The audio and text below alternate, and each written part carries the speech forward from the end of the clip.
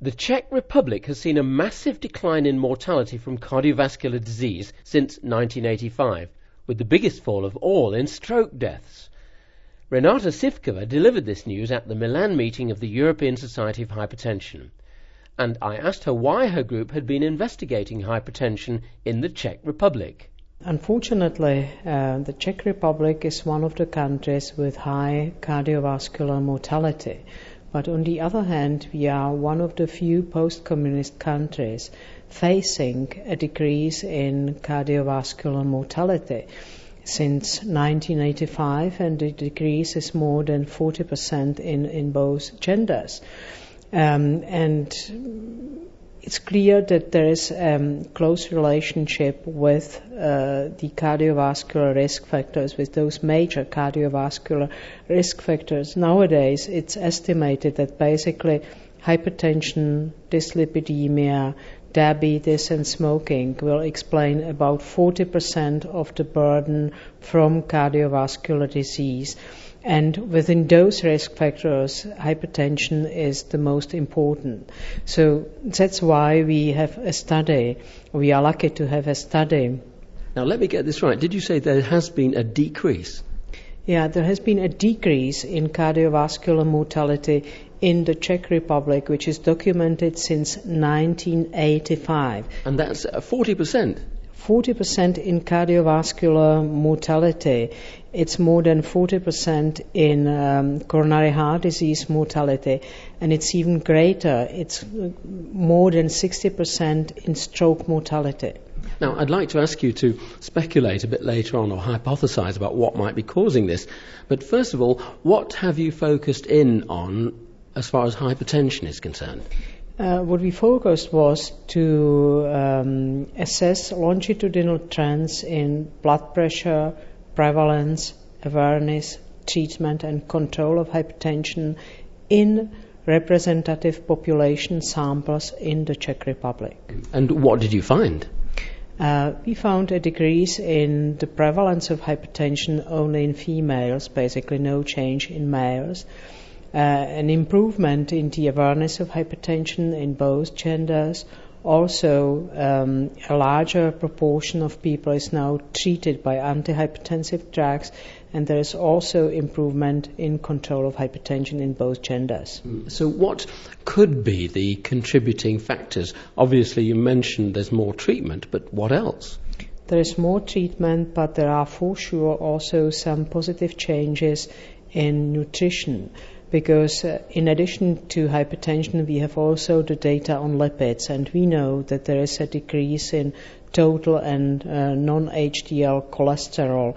And we know that this can't be only due to therapy, because there are only 10% of the population who are currently on statins, and there is a decrease in total cholesterol by almost 1 millimole over a period of 22 or 23 years. So there is no doubt that nutritional changes have contributed to that. You know, we have some consumption data clearly showing that there is a decrease in red meat consumption, eggs, and things like that. And on the other hand, also an increase in the consumption of fruit and vegetable. That's pretty good. What about exercise? We have no good data, you know, so I can't tell you, but theoretically we should expect it. But on the other hand, there is not too much change in BMI. It's stable in females, and it's even increasing in men, you know. And that's an indirect indicator of exercise. In fact, it's remarkable then that in the backdrop of perhaps no exercise increase, you've still got a decrease in cardiovascular mortality, and in females a decrease in hypertension. Yeah, I think, as I said before, there are certainly positive changes in the nutrition, and there is also a decrease in the smoking prevalence in our population. But again, this is only in males, but males smoked in 50% in 1985. They smoke now in 34%, which is still very high, whereas in females we are not able to detect any change, and we have still around 25% of female smokers around. This is all sounding in some ways promising but also complex. What do you think might be going on? Clearly smoking is one big issue. Yeah, I'm pretty much disappointed that we are still one of the countries where smoking in public places is not forbidden. So we would need a good anti-smoking law.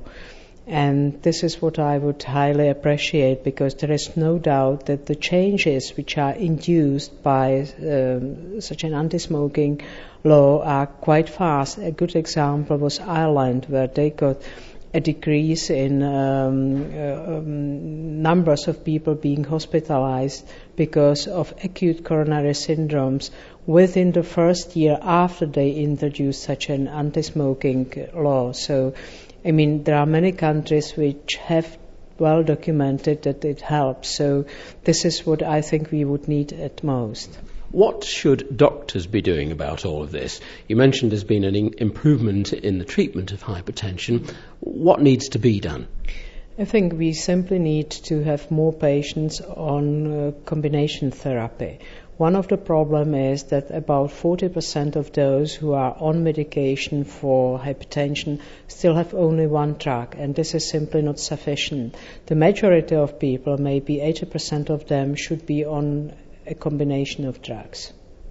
So what's the take-home message for doctors coming out of all of this, do you think? I think measure blood pressure, if indicated, initiate treatment, and if so, try to achieve the goal value. So the take-home message is extremely easy and simple. And try to support measures to reduce smoking in the population. Absolutely, because smokers may also have higher blood pressure values, and there is no doubt that they have much higher total cardiovascular risk. That was Renata Sivkova, Head of Preventive Cardiology at the Institute for Clinical and Experimental Medicine in Prague. She was talking to me here at the European Meeting on Hypertension in Milan. For Esh Online Audio News, I'm Peter Goodwin.